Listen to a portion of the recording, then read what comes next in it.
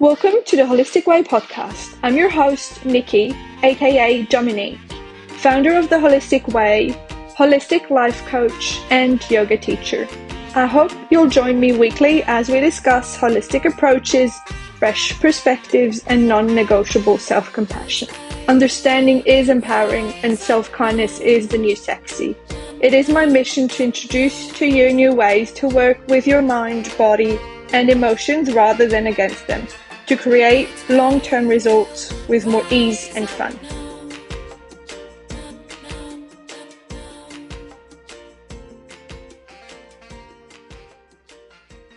Hey, beautiful listeners. I would like to welcome you for this week's episode with the beautiful Gem Balicki, where we will talk about trauma and trauma-informed practices. I would like to give a very warm welcome to my guest today.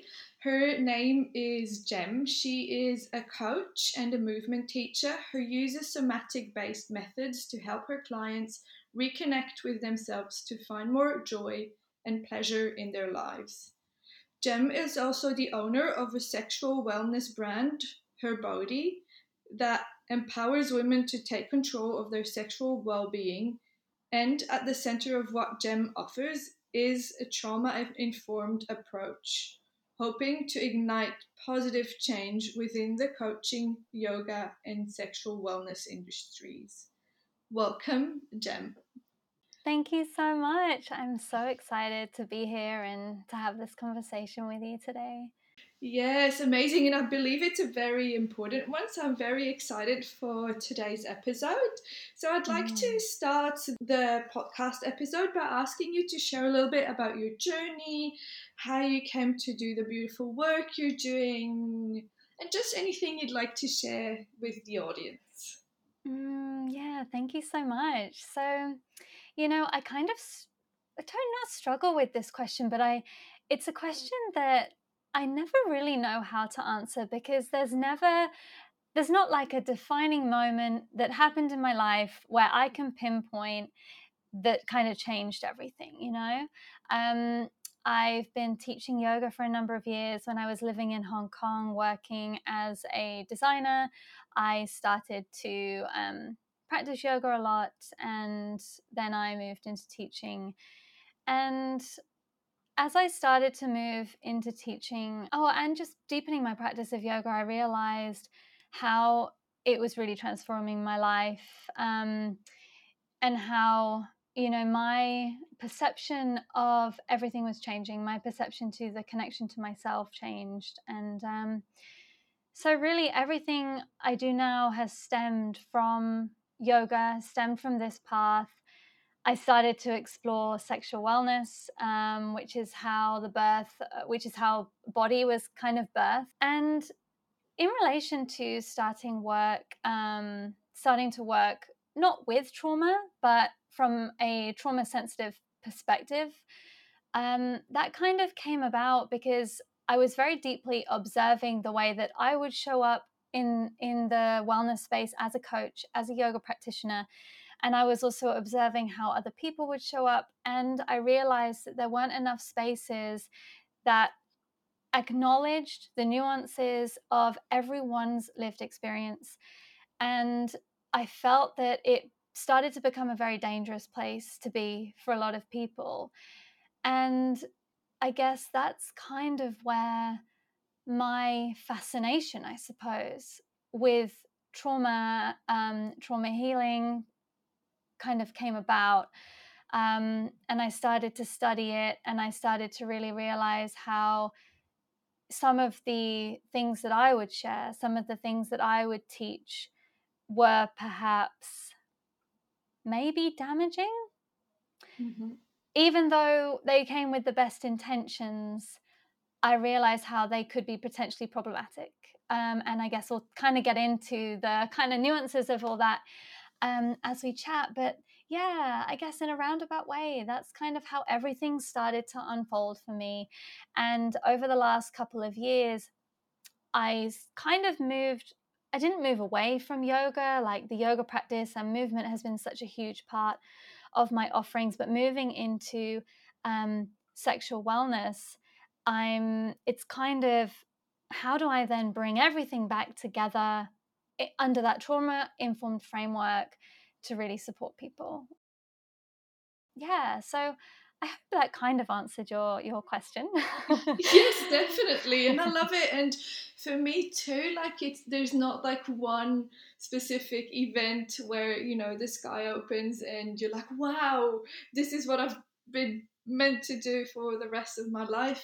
And I believe like one of the previous guests, it was the same. It was just like a kind of a chain of events that led us to being and doing what we're doing now. So I think it's lovely. And I love what you mentioned about like taking yourself the responsibility of looking at how you might have been contributing to, without, like you said, like without bad intentions, like still maybe being part, I don't want to call it the problem, but part of the topic of someone not feeling safe. And I recognize that in my classes or even with my clients. I think with the clients it's maybe a little bit easier, but during classes, like even if I always have the best intentions, maybe sometimes using a word somewhere that didn't come out the way you intended, or even was taken the wrong way, or like interpreted in another way than how you meant it. And I feel like I believe that we're always learning, and I think being aware that things, even if we have good intentions, sometimes is not good enough, I think is a very valuable thing to have, not only for us as coaches and yoga teachers, but for everyone out there, because we're always in contact with other people and we don't know what might be triggering to someone, even if we have the best intentions. And what I say lately a lot is I think nowadays ignorance is not an excuse anymore. We can't blame it anymore on not knowing. Like it is our jobs in a lot of different areas to inform ourselves so we can be as informed, yeah, as we possibly can, and accept that we will always be learning. So thank you so much for sharing that. I'd like to dive in a little bit into the word trauma and the many misconceptions there is about trauma. Would you talk a little bit about how you define? I know like words have a very specific meaning to different people, but maybe what your understanding is of it, how you use it in your practice, for yourself, but with your clients, and maybe how that understanding has helped you and your clients to maybe heal certain parts. Yeah, this is such a good question and such an important one, because you are right. Trauma has become a buzzword. And I will be completely honest and transparent and say that if trauma hadn't become a buzzword, if trauma wasn't in the view of everybody, then I maybe wouldn't have even kind of ventured down this path. So I don't think trends, I'm going to call it a trend because, the word trauma, it kind of has become a trending topic, a trending word. I don't think that's a bad thing. And yeah, my understanding of what trauma is, I like to talk about trauma as essentially what the body holds in response to an adverse event, right? An adverse experience, an experience where someone felt like they didn't have a choice, where someone felt helpless or hopeless. There's an amazing psychologist. She does a lot of work on polyvagal theory and yoga. Her name is Dr. Arielle Schwartz, and she's in the US. And she's a beautiful, amazing, incredible woman. And she describes a traumatic event as something that essentially is too much, that just happens too fast, and it triggers the nervous system to mobilize into any number of responses. So that could be your fight or flight response, it could be the fawn response, it could be shutdown, any number of responses. And essentially, where the body comes in, my understanding, looking at trauma through a somatic lens, my understanding is that when the nervous system mobilizes into this, maybe let's say fight or flight response, and it's not resourced correctly, it's not moved through the body correctly, it gets truncated and it gets stuck in the body. That is then how trauma then essentially repeats itself. It's not released effectively, and it essentially then affects individuals' abilities to cope in normal situations. It affects the way that we can regulate our emotions, and it also really has a big impact on our relationships and forming healthy relationships. So that would be my sort of understanding of trauma. I think it's really important to note that trauma is not, you may have heard this before. I think it's a very famous saying. I think it was Dr. Peter Levine who said it. Trauma is not what happens to you. It is how your body responds to what happened to you. There's a lot of talk. A lot of people like to reference, big T trauma and little T trauma. And I think in a therapeutic environment, when you're working with a therapist who is really trained in this area, that can be helpful. There are reasons why they label specific traumas as they are. However, part of me thinks, this may be a personal belief, that in a coaching capacity, we're not therapists. We're well, I mean, some people are trained in therapy, obviously, but in my case anyway, I'm not a therapist and I'm not a psychologist. And I don't like the terms big T trauma and little T trauma, because it doesn't matter how the external world perceives what happened to you. It doesn't matter if someone else sits there and says, well, your trauma is not as big as mine because the event wasn't as bad as what happened to me. It's like, okay, maybe it wasn't, but it doesn't matter, because it's how your body perceives that trauma. And I personally believe that everybody has a choice of how they want to define trauma and how they define, how they get to decide what that means for them, is what I'm trying to say. Yeah. Right?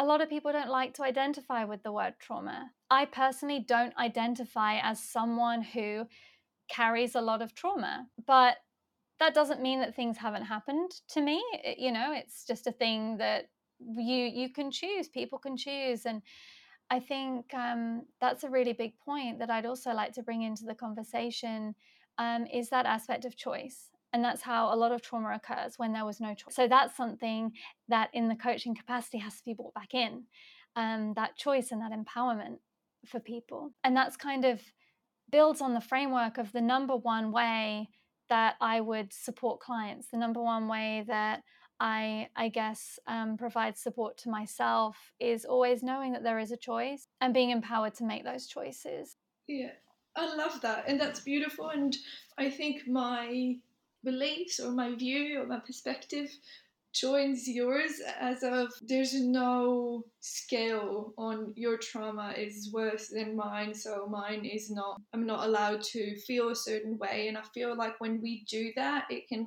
cause a lot of shame around it. And I think it really depends on that person, and each individually views her own experience. And I think for me, I never identified as someone that had, I think you called it adverse experience. I never saw myself as having those, or having had those kind of experiences. And still in a lot of situations, I was easily triggered and my body responded to things. And I think for me, learning or understanding that anything can be a trauma, if you want to use that word, and there's no not acknowledging it just because I feel it wasn't bad enough what happened to me. And I think that was really helpful for my healing, to see whatever happened that I didn't have the tools in that moment to process, to have a choice to say no, or whatever it was, or like for whatever reason, was very empowering to accept that this is how I feel, this is how I reacted to, this is what I carry with me. So I think that understanding can be quite helpful for the listeners as well. It's not a matter of what happened, it's how you and your body responded to it. So I think that's very helpful for them. So you've mentioned before trauma-informed approaches, and I know it's something you use in your work with your clients, in your yoga classes, and I would like to ask you if you can tell us a little bit more about what that means, but also maybe how it is relevant not only for coaches and therapists, but for anyone, that is in contact with family, with partners, with children, even maybe. So yeah, I would love for you to talk a little bit about trauma-informed approaches and how you view it and what that means to you. Yeah, amazing, beautiful question. So I think that having more of an understanding of what trauma is, I believe it immediately creates more compassion, right? And I'd say that is quite possibly the number one reason why it would be amazing for everybody to be trained in trauma aware care. Everyone in the hospitals, everyone in, I mean, I don't know, maybe not restaurants and shops, but at any point of contact where someone needs support, where someone needs help, people need to really know what trauma is. Because if you think about it, most trauma is created from other humans and from other human created systems. That's where a lot of trauma is created. And with regards to having a trauma informed approach, something that is, I think, really important that I'd really like to speak on is the fact that this is not trauma processing. So, a business with a trauma informed approach, it does not mean that individual or that organization should be healing trauma. They shouldn't be saying that they can heal trauma, because it's not the same thing. I think that's a really blurry line, because it became such a trending topic and such a buzzword.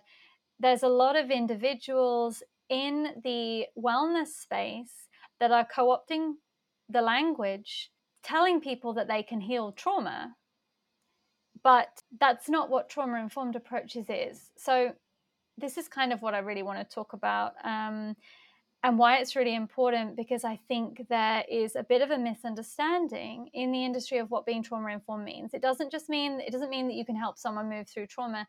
That is the job of a therapist. That's the job of, a psychologist. Trauma really has to be addressed through the support of a trained professional. I would never try and guide anyone through processing trauma, because it needs to happen slowly, it needs to happen on their terms, and it needs to happen really with someone who just 100% knows what they're doing. So really what a trauma-informed approach means, my understanding of it, is that I have a framework that respects my own limits and my client's own limits. It means that my whole business has adopted this framework, and it centers around a few different really key principles. Those principles are things like choice and empowerment, safety, emotional safety and physical safety, trust and transparency, collaboration, and potentially even peer support. It's about having processes in place throughout the business from top to bottom. And unfortunately, the reality is that most marketing and business methods violate those principles, and most spiritual beliefs and a lot of coaching methods also violate those principles.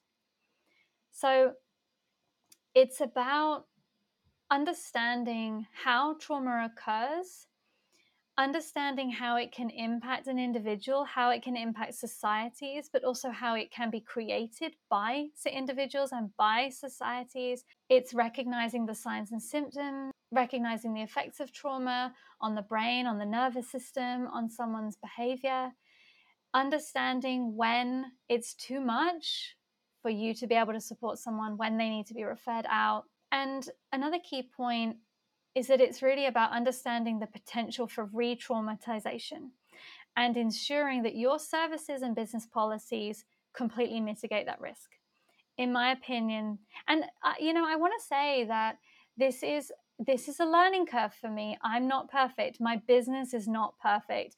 I still have a lot of learning that I need to do around what really it means to have a trauma-informed business model. And it's hard. It's very, very hard, because it essentially goes against a lot of what we're taught on business, a lot of what we're taught on marketing. It goes against a lot of coaching principles that we learn, and even yoga principles. There are a lot of when I went through my training, there was a big portion of the training which was dedicated to hands-on adjustments. And it's like, let's just think for a second about how hands-on adjustments can re-traumatize someone. If they don't feel safe, they don't feel like they have choice. And that's kind of the number one thing, because they don't feel like they have the choice to be touched or not to be touched. And that's dangerous. And that doesn't foster a safe and empowering environment for someone.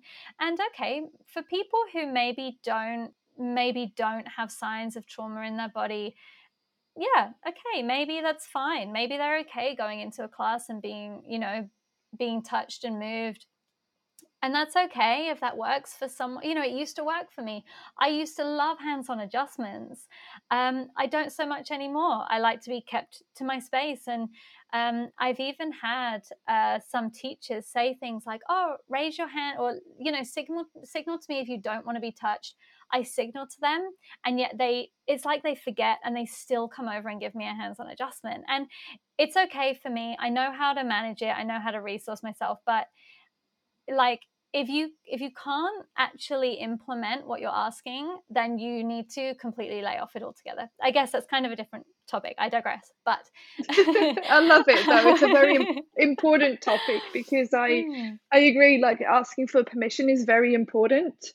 And I wonder what your view is on that, to say that asking permission is something that everyone should do, not just teachers, but like just regular human beings. Ask if it's okay to, I don't know, touch someone, if it's okay to ask a question, especially if we know, like, you wouldn't ask, like, can I ask you a question, if you want to ask them if they want to have dinner. But like maybe sensitive topics, and that's something I've been doing a lot with my friends in the kind of similar industry, is like, can I ask you a question on what you said? Or would you like to hear my opinion? Would you like to hear my perspective on it? And asking if it's okay for us to share. Would you say that's something that joins like kind of the trauma informed practices that like everyone could apply in their lives? Yes. Yeah, absolutely. I think that's a really important point. Everyone needs to have autonomy over their own body and their own life. And, you know, it's like a savior complex. Like, if someone, when what you mentioned about, asking, or are you okay if I share my opinion with you? Are you okay if I offer you some advice? I think that's incredibly important. And I love that you mentioned that, because it's like a human condition to want to help. But very often, what that person who is seeking help or just seeking counsel of any kind, what they don't need is a load of advice fired at them. What they need is someone to sit with them and listen to them and hold them, be with them in their discomfort, if that's what the case is, and not try to fix them. And because as soon as you try to give advice, and as soon, like, that's unsolicited, that's unwelcome, they, sometimes if they haven't come to you for advice, and we instantly start sharing it. Or, you know, you mentioned about touch. If we instantly go in and give them a hug, it's like that may not be what they need. And in that moment, it's disempowering because we've then created an environment that they don't then have agency over what they're sharing, first of all. And it's a very, very fine line, because even when we're talking about asking for consent, are you okay if I give you an adjustment? Are you okay if I hug you? Even asking for consent, if we've not built up that space of safety where they feel like they can even say no, that's another layer of potential re-traumatization, because it's that fawn that, you know, that's kind of when perhaps that fawn response comes in. It's like, I don't really want you to hug me, but yeah, you can hug me because you're asking, and I have to say yes because I don't feel safe to say no. And it's so layered and so complex that, yeah, everyone should be asking these things. And, you know, I make mistakes sometimes. If I have a friend and I've known the friend for ages, I'll go in, I'll give them a hug, I'll forget that, oh, maybe I should ask if they want a hug. And, you know, it's about being forgiving of ourselves as well. Yeah, I love, by all means not perfect either. And like you said, sometimes it's a friend and you forget to ask and you just hug them. And I think it's completely normal. We're humans, and like you said, to forgive ourselves is very important. But yeah, this idea that maybe someone doesn't need advice. And what I found a lot of times is that most people are not used to be asked, what is it you need? Like, they come to you with a problem, maybe they're heartbroken, maybe they're whatever, something happened, and they come to you and they share, but they are rarely asked, well, what is it you need? So they don't really know. And then you kind of throw the ball back at them and you're like, okay, would you like my support? Is that just me listening? Is that me just sitting with you? Is that are you open? Are you ready for any opinion or suggestions? And usually the first time people are like, okay, I've never been asked that question. Like, I don't know. And that's okay too. Like, I think it needs to happen more and more. And I think it needs to be more implemented in every kind of relationship to give them that option and that choice. So it becomes more normal. And there's something else that I'd like to mention, and I'm wondering what you think of that. But I feel, and I've included myself in that in the past, it's that it's very uncomfortable to sit with someone that's feeling pain, that's feeling sadness, that's feeling grief. And that oftentimes then we act on giving advice, on, you know, changing the topic or whatever, because we don't know how to sit with their pain, because it's uncomfortable to not do anything, not save them. And I think that some kind of, I don't want to call it work, but maybe practice that all of us should do to get comfortable sitting with someone that's crying, sitting with someone that's in pain, that's grieving, that's angry. But I mean, I had to certainly learn. Yeah. And for whatever reason, maybe through the work I do or whatever, like, I've gotten very comfortable, or as comfortable as I can get, being with my own emotions or someone else's. And I feel sometimes other people's emotions is even harder than your own. Yeah. Because we have that instinct, like you mentioned before, that we want to help them or save them. Yeah. What is your opinion or your perspective on that? Yeah, I completely resonate with that. And actually, I'm really happy that you mentioned it, because it's something that I think I may have forgotten to mention when I was talking about key principles of what kind of a trauma-informed framework is. And that framework is being able to resource yourself, taking care of yourself, and actually being able to, when someone else's emotions are getting a little bit too much for them to handle, can you actually hold that as well? Can you remain connected to yourself? You know, can you remain connected to each other whilst that's happening? And it's a very, very difficult thing, especially for those of us who we're not trained in that, and it is hard. And I wouldn't expect everybody to suddenly know how to support people through trauma. It's an ongoing practice. But yeah, you're right. It is very hard. And I guess the first step that we can all do for ourselves, and in the support of others, is to become more comfortable first by being with ourselves. We hear this all the time. But it's so true. Like, we have to be okay with our own emotions if we're ever going to be able to help guide someone through theirs.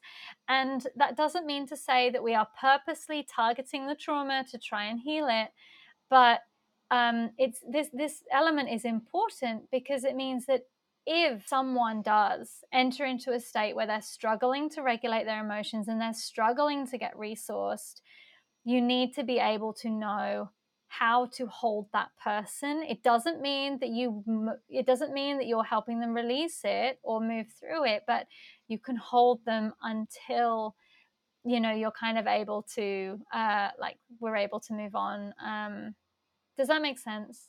Yeah, absolutely. And I love that. And I think I can't remember who, but it was a psychologist that wrote a book for psychologists and how to keep their own self-care as a priority.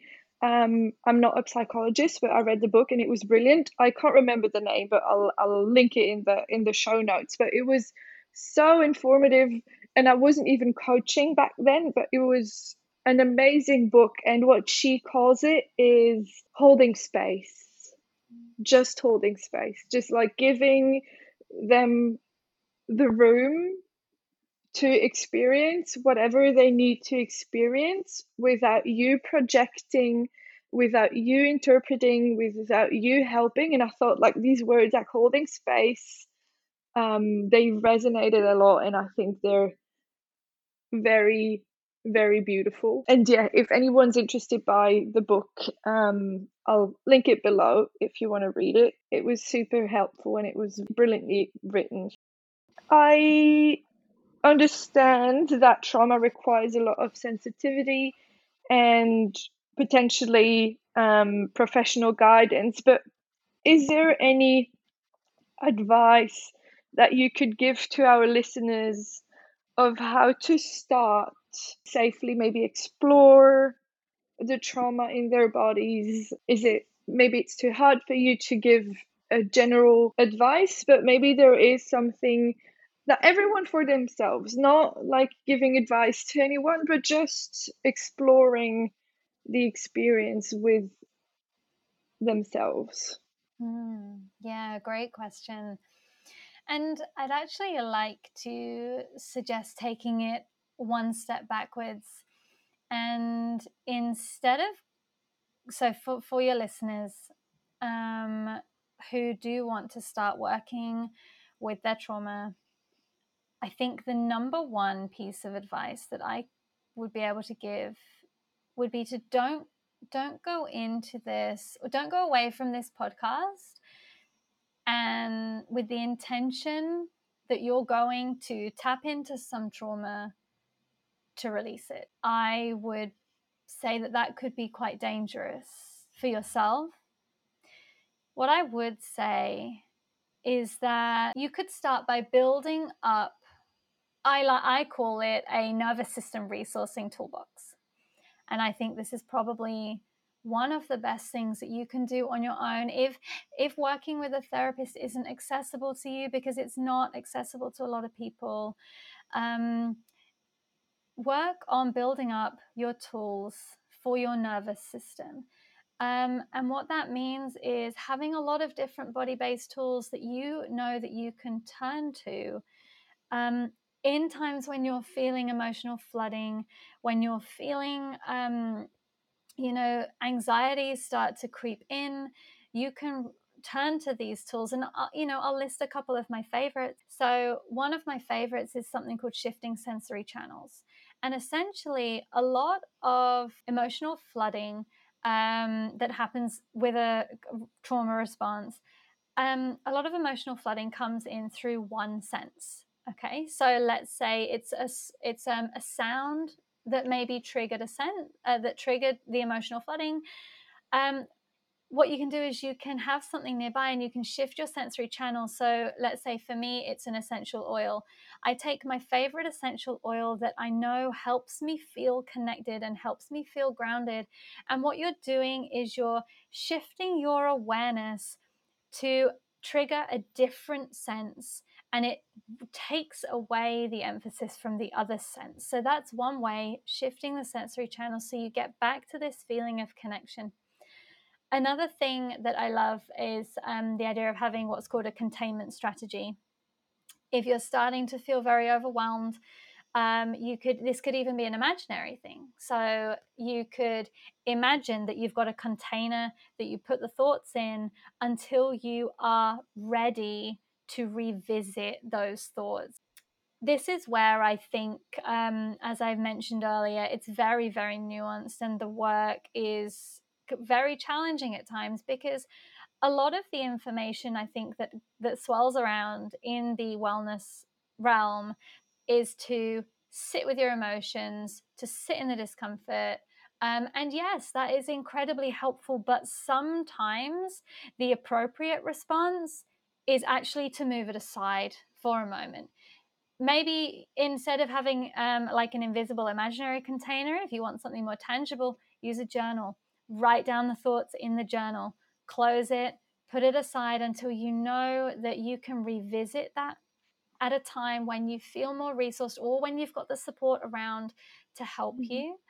And another one is moving, getting into your body and moving. Sometimes, sometimes connecting to our breath can actually be a bit difficult for people. So even just moving, pushing your feet onto the earth, shaking your body. It's I can't remember who said it, but I think it was Dr. Ariel Schwartz, actually. Yeah, I think it was her. It was a workshop that I did with her, and she mentioned how a lot of the time feelings of anxiety and anger are your body's way of essentially trying to move that trauma out of your body. And what happens if you take, let's say, like drugs, for example, medication, to work through that trauma? Essentially what medication does is it kind of inhibits those feelings and that response. So it then essentially stops the trauma from being released from your body. So that's another thing that I would say. If you are starting to feel overwhelmed, move your body, shake your arms, just dance a bit, just jump up and down, whatever you need to do just to feel a little bit more in your body. And sometimes sitting in the body is not accessible for some. That can be painful in and of itself, which is where the other tools come in. And I'm really happy, if you wanted to, Dominique, if you wanted to like list a couple of them in the show notes or link a couple in the show notes, like to a free toolkit, which has a list of a lot of resourcing exercises. Absolutely. I definitely think that's the best way for people to start, because what tends to happen is if you start to revisit trauma when you don't have the capacity to resource yourself, when you don't understand how to regulate your own emotions, or when you've not got the support of a caring other who can help you through that, what's going to happen is the trauma, it's going to be re-triggered, and it's just going to keep looping. It's going to keep looping, and you're not going to be able to regulate the nervous system. There's a beautiful lady, I don't think it was Deb Dana. I can't remember her name. Anyway, Dion something, I think. And she had a really beautiful way of describing nervous system regulation. And she says it's not about finding calm. And I think that's a key thing that's really good for us to remember. Regulation doesn't necessarily mean that you find calm and that you find joy. It means that you find connection Love to that. yourself. It's a moment of connection. So it means that you're able to remain in your body in connection with other people whilst things are going on. And I think that's a really beautiful way, because sometimes finding calm isn't accessible. It's not easy to do.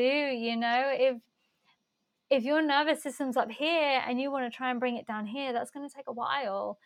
But can you at least remain connected?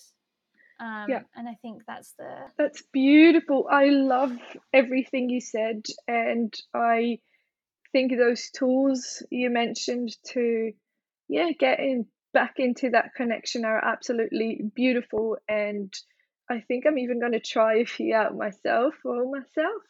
And I'd love to link that free resource you have on them, because I think it's very valuable for the listeners to have something they can go back to if they don't necessarily want to re-listen to the whole podcast. So thank you very much for that. I'd like to give my listeners the chance to find you if they'd like to connect, if they'd like to work with you. How can they find you? Maybe on Instagram or a website, whatever you'd like to share, so people can get more of your beautiful wisdom. Oh, thank you. Yeah, thank you so much. So I'm on Instagram. It's at Gem Balicki. So that's GEMBALICKI. And you can also find me at my website, which is just gembalicki.com, GEMBALICKI.com. I don't know, depending on when this particular episode is released, kind of in the process of updating a few things. So I'm always open for one-to-one clients. I don't currently have any programs or anything at the moment. My big thing is working on a free resource for trauma support, which individuals could use alongside their trauma processing with a therapist. Yeah, so that's kind of the main key thing I'm working on at the moment. But yeah, thank you. Well, thank you. That's beautiful. I'm going to link it in the show notes as well, so they can just click on the link and find you if they're interested to know more. Again, thank you so much for everything, for those beautiful moments. It was very inspiring, and it was good to have a new understanding. So thank you so much. Yeah, you're so welcome. Thank you, and thanks for having me once again. I love the conversation. Beautiful. See you soon. Bye. Bye, everyone. Thank you, beautiful soul, for being here with me this week. Don't forget to subscribe to the show and to follow me on Instagram at uniquely.nikki. See you next time.